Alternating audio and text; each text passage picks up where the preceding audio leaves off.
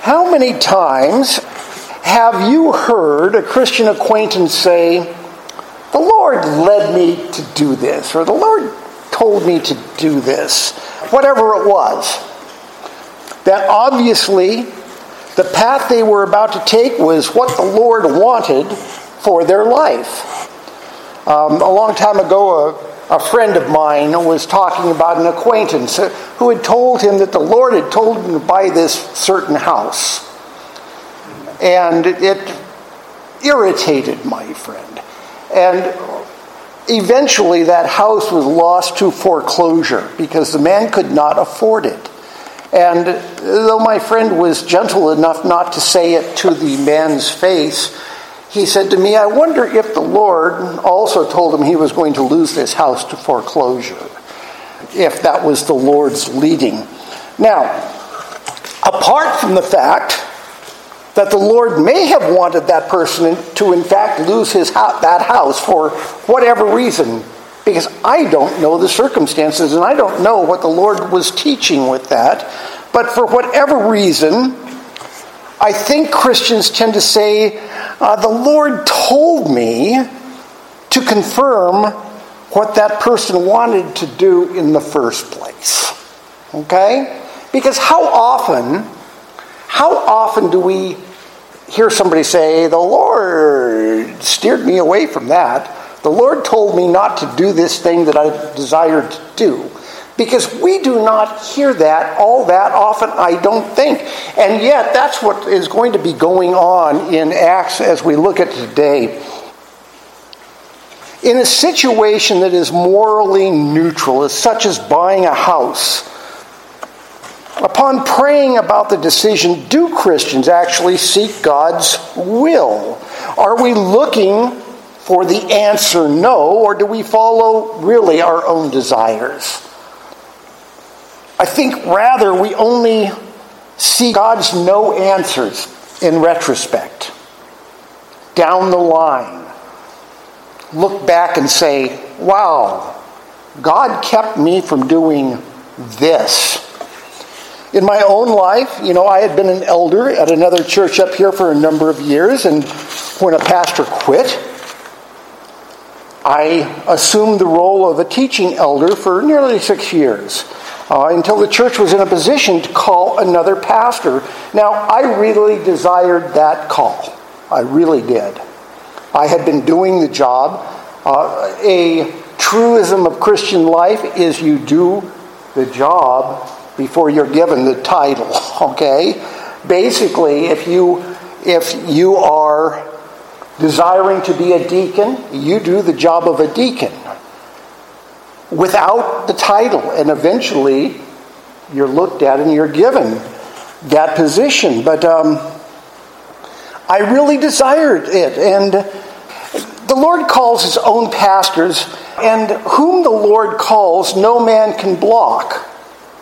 And I received a resounding no from the Lord about pastoring that church. And looking back on that rejection from the vantage point of 20 plus years on, did the Lord say no to my desires? And the answer is yes, but why did the Lord say no to my desires? And looking back on it, there are two things that stick out to me. One was that I, being the pastor of the church, would do harm to the church.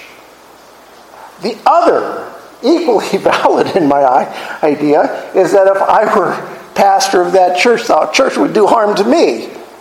Now, neither one of those might be correct, because God does things that we don't understand for reasons we don't understand for the sake of his kingdom.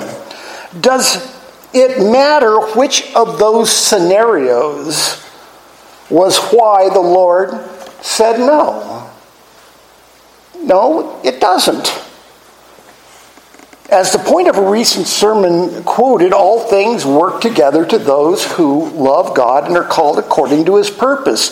The reason why God said no doesn't matter. Neither does the way in which he said it. Because often we don't like the way God gives us answers.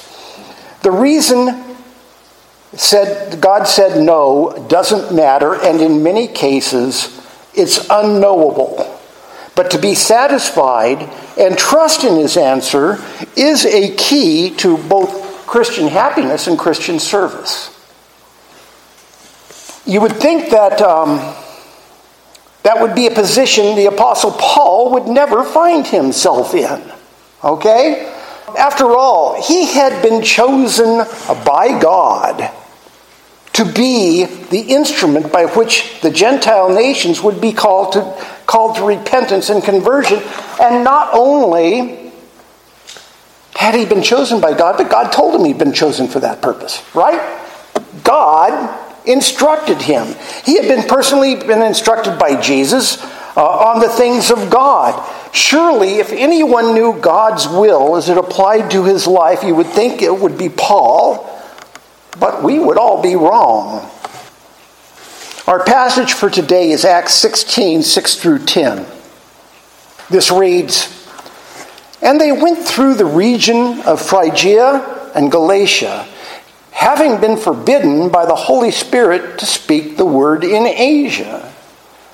And when they had come to Mysia, they attempted to go into Bithynia, but the Spirit of Jesus did not allow them.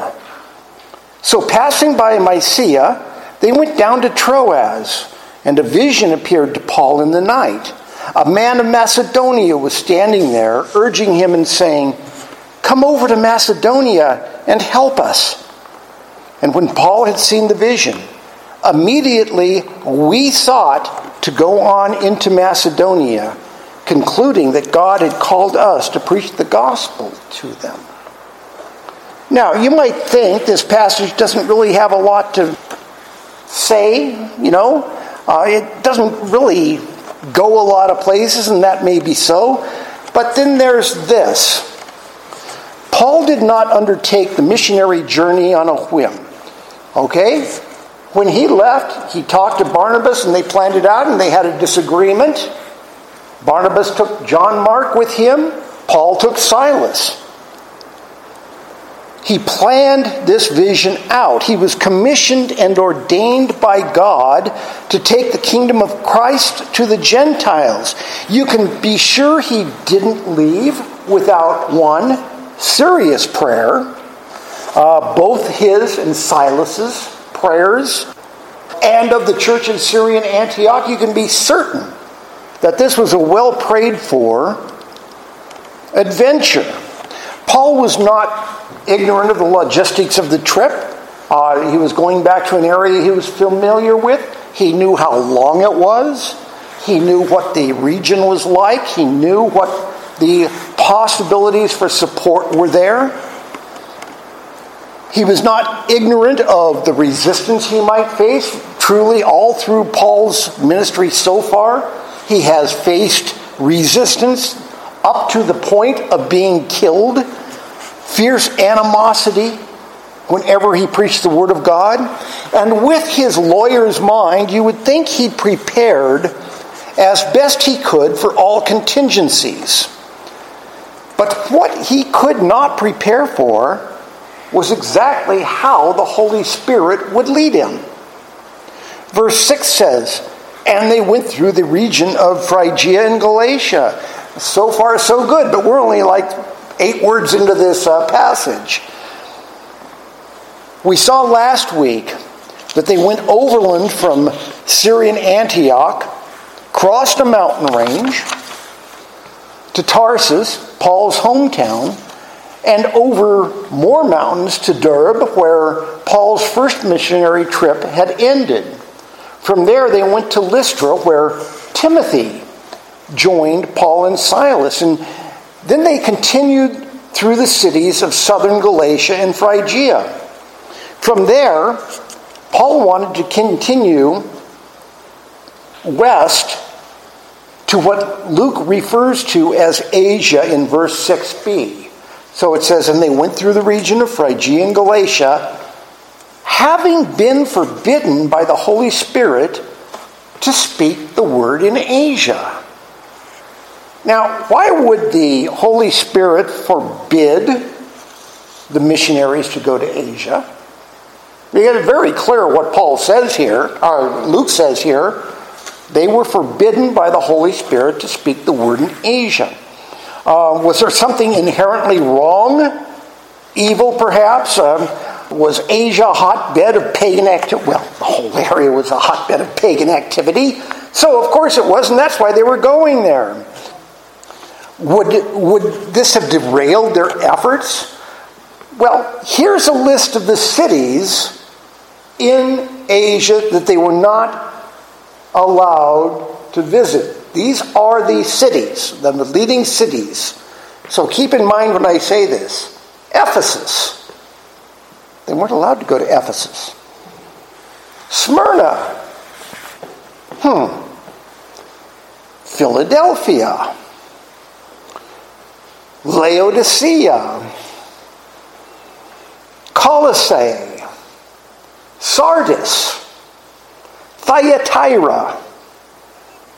And, did I say Colossae? Well, this reads like a greatest hits collection of the churches mentioned in Revelation 2.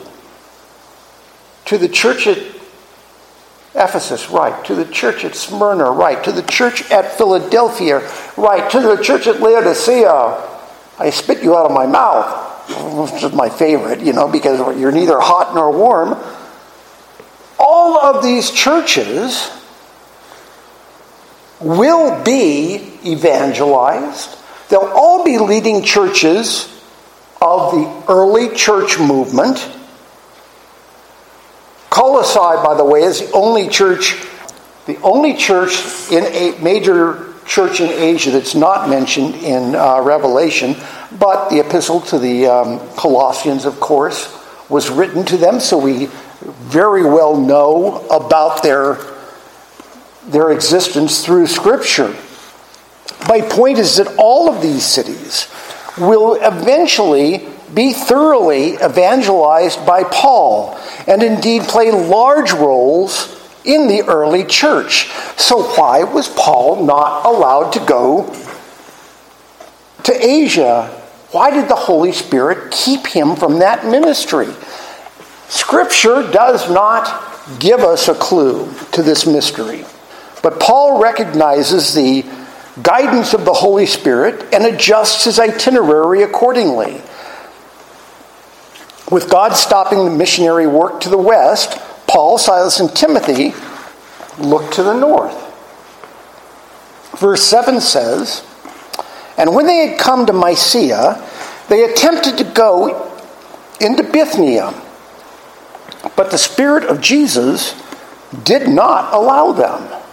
Okay, they're not allowed to go into Asia. Now remember, they've got this trip that they've planned. They've been in prayer. They're not allowed to go to Asia. Now they're not allowed to go to Bithynia by, as it says, the Spirit of Jesus, which is, I believe, the only time that phrase is used in the New Testament. The Spirit of Jesus. Bithynia was a highly civilized province in northwest Asia Minor. Bithynia had both the very important Greek cities of Nicomedia and Nicaea. And we know Nicaea from any number of things in early church history. And they had Jewish colonies there, which could be used by the missionaries as a stepping stone in their evangelism. So it was a perfect area to go to, Nicaea and Nicomedia. But their journey is once again blocked, this time, as I say, by the Spirit of Jesus.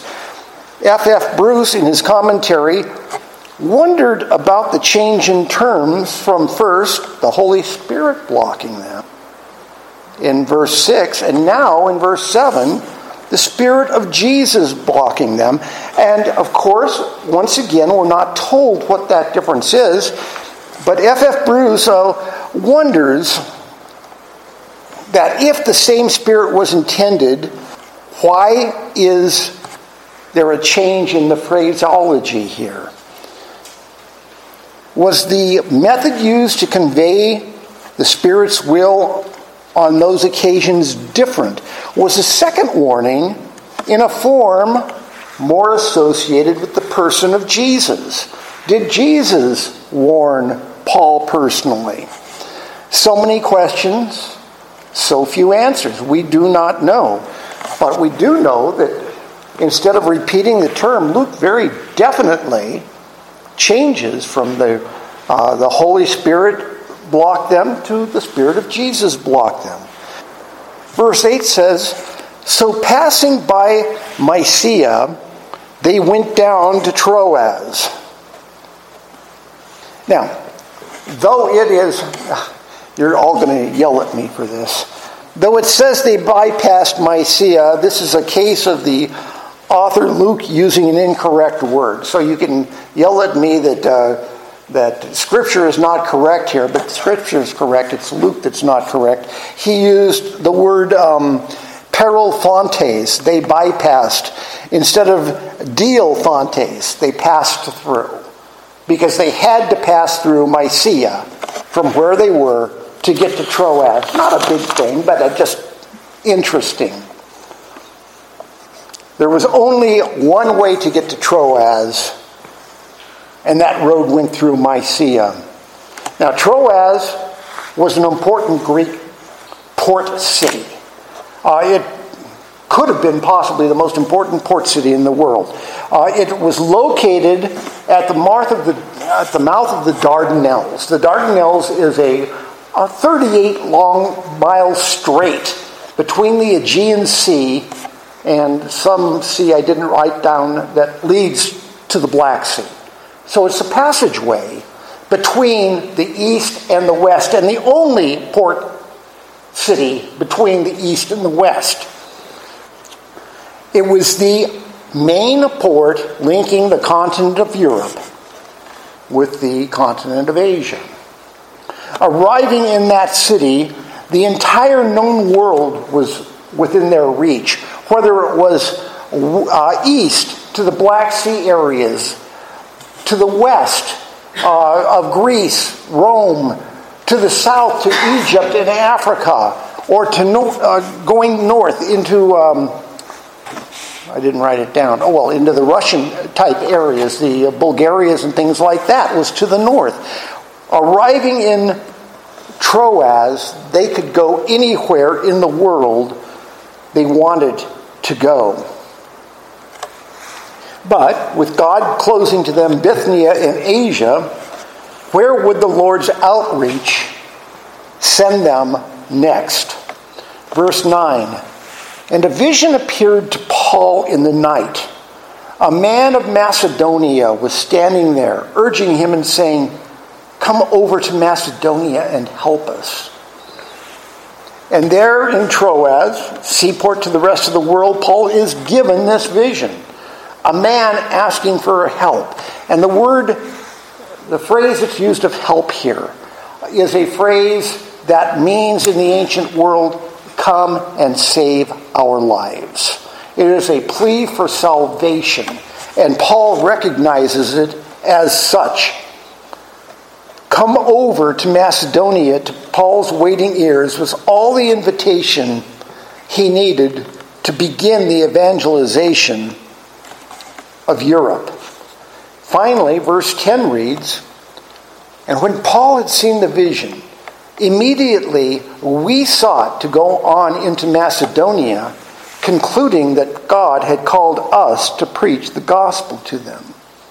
Now, for those of you who have been asked by a Jehovah's Witness to show them the Trinity in the Bible, have you ever been done that? I have been. They will say the Trinity does not show up in the Bible. I've never heard this passage used. And yet, if you look at it, verse 6 says, the Holy Spirit forbid Paul and Silas to speak the word in Asia. And verse 7 says, the Spirit of Jesus did not allow them to go into Bithynia. And finally, here in verse 10, Paul sees that God has called them to preach the word in Macedonia. So we have the Trinity in reverse order. We usually say the Father, the Son, and the Holy Spirit. We have the Holy Spirit, we have the Son, and we have the Father. in 5 verses here in a row. Notice also that Luke writes in verse 10, immediately we sought to go on into Macedonia, concluding that God had called us to preach the gospel to them. Luke has thus joined the missionary team in Troas. This leads scholars to suspect that Paul and team could not go into Asia or Bithynia for a very specific reason. If you'll remember, when we were talking about the first missionary journey, and when they left Cyprus and sailed to Perga, they did not preach in Perga, the largest city of the area.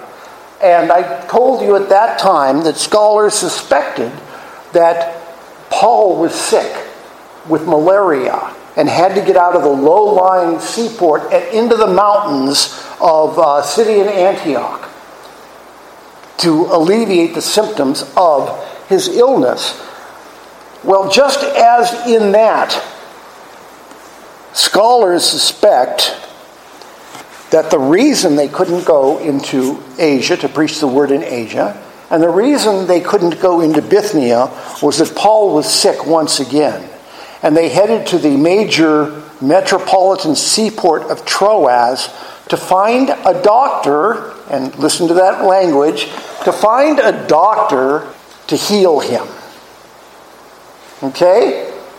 Now, when we talk about the Lord leading somebody, guiding their ways, allowing them to go and do one thing or another, it is suspected that he was blocked from going into both Asia and into Bithynia because he was sick.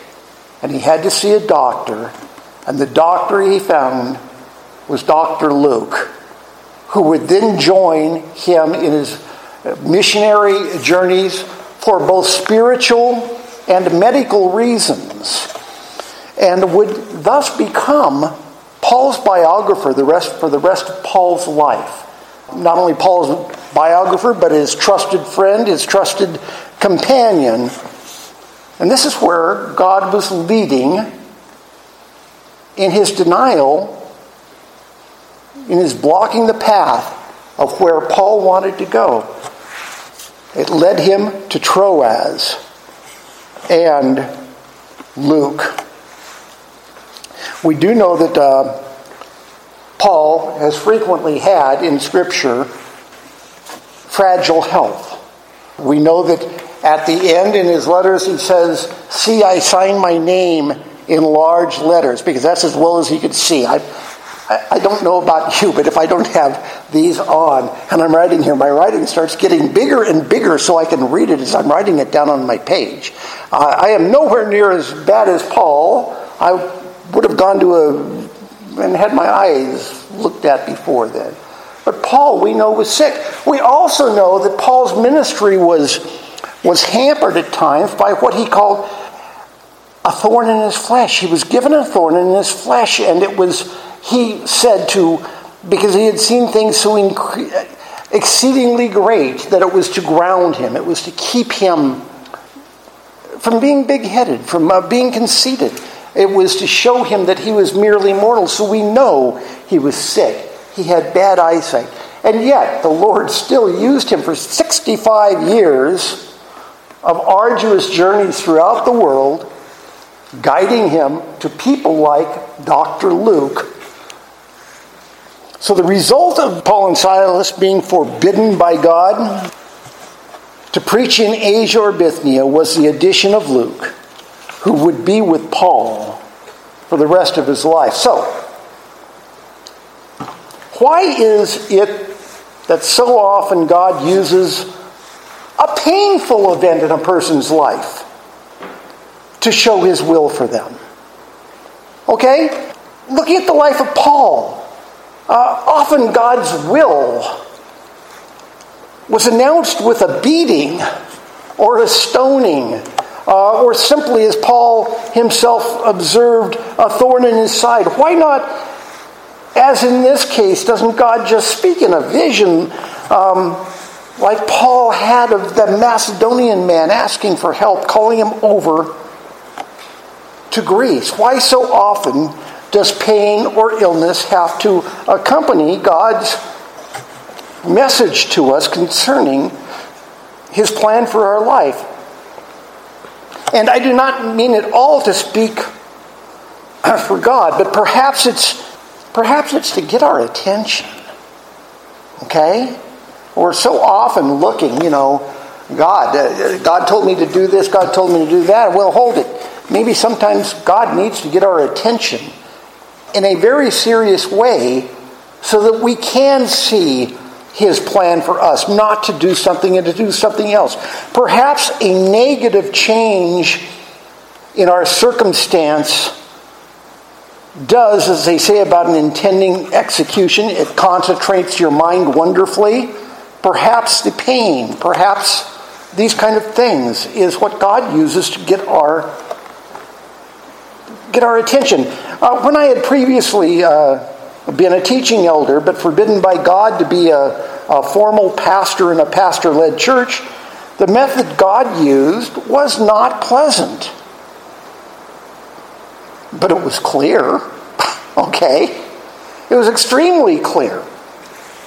But, that's just one of the two times God forbade me to be a pastor, because those of you who are in this church know that, in 2012 I was nominated to be an elder, and in Reformed Baptist circles that does mean a pastor. And it was in a struggling pastorless church. And I was soundly rejected again. And it came out later that I had been accused of stealing jewelry from someone in the church. I feel like in my line of work, construction, I am regularly in people's homes. I'm unsupervised. Often they're not home, and I have keys to many homes on the mountain, okay? Mind you, the theft was real, and someone went to prison, but it wasn't me. And I've had years to question, really, Lord? Burglary? Jewel theft? Wouldn't a simple no have sufficed? And maybe it wouldn't have. Perhaps I wouldn't have taken no for an answer. And the ridiculous false jewelry theft charge, like Cary Grant, the cat burglar, and It Takes a Thief, as a sinner as we all are, and this is what I think of when I think of being accused of stealing jewelry. Being a sinner as we all are, there were a lot of sins God could have used to keep me from being a pastor. I'm sure. I have no doubt of that. So, what's the deal with this weird charge? Well, first of all, here's what I've learned from it. God did not want me to be a pastor at that time. And he used a ridiculous charge to keep me from being a pastor. Why didn't he use something real? Perhaps he had plans for me down the line.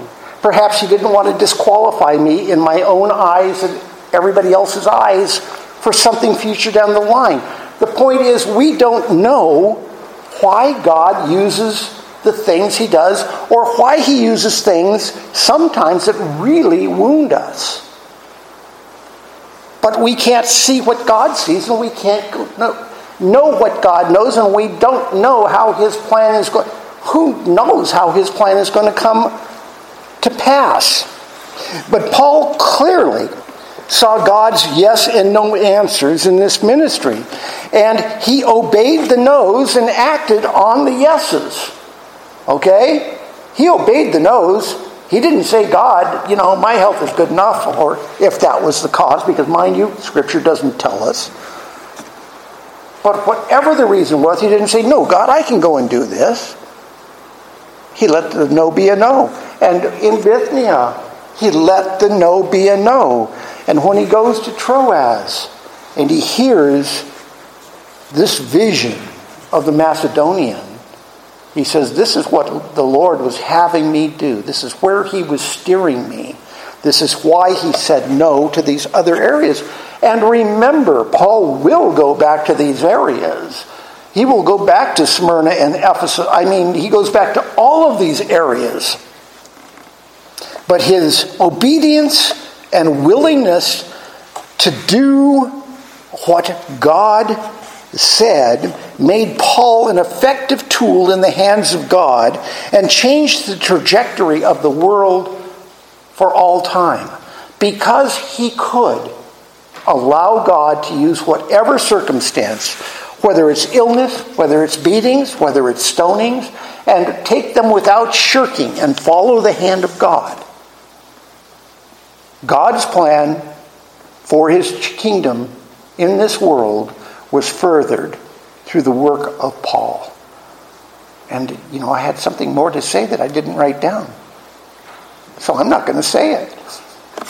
Let's close in prayer. Lord, we do not know your ways. Your ways are higher than ours. We do not see what you see. In our minds, if we were in charge, no things would work together for good for those who know the Lord and are called according to his purpose. Nothing would work out. And yet you assure us that all things, God works all things together for good for those who love the Lord and are called according to his purpose. As we go through our lives and the events we will go through as a Christian, big and small, ministry or secular, let us understand that you are constantly saying yes and no, and that we have to listen and recognize your voice when it talks to us. Hear the still small voice that guides us in our everyday lives. We pray this in Jesus' name. Amen.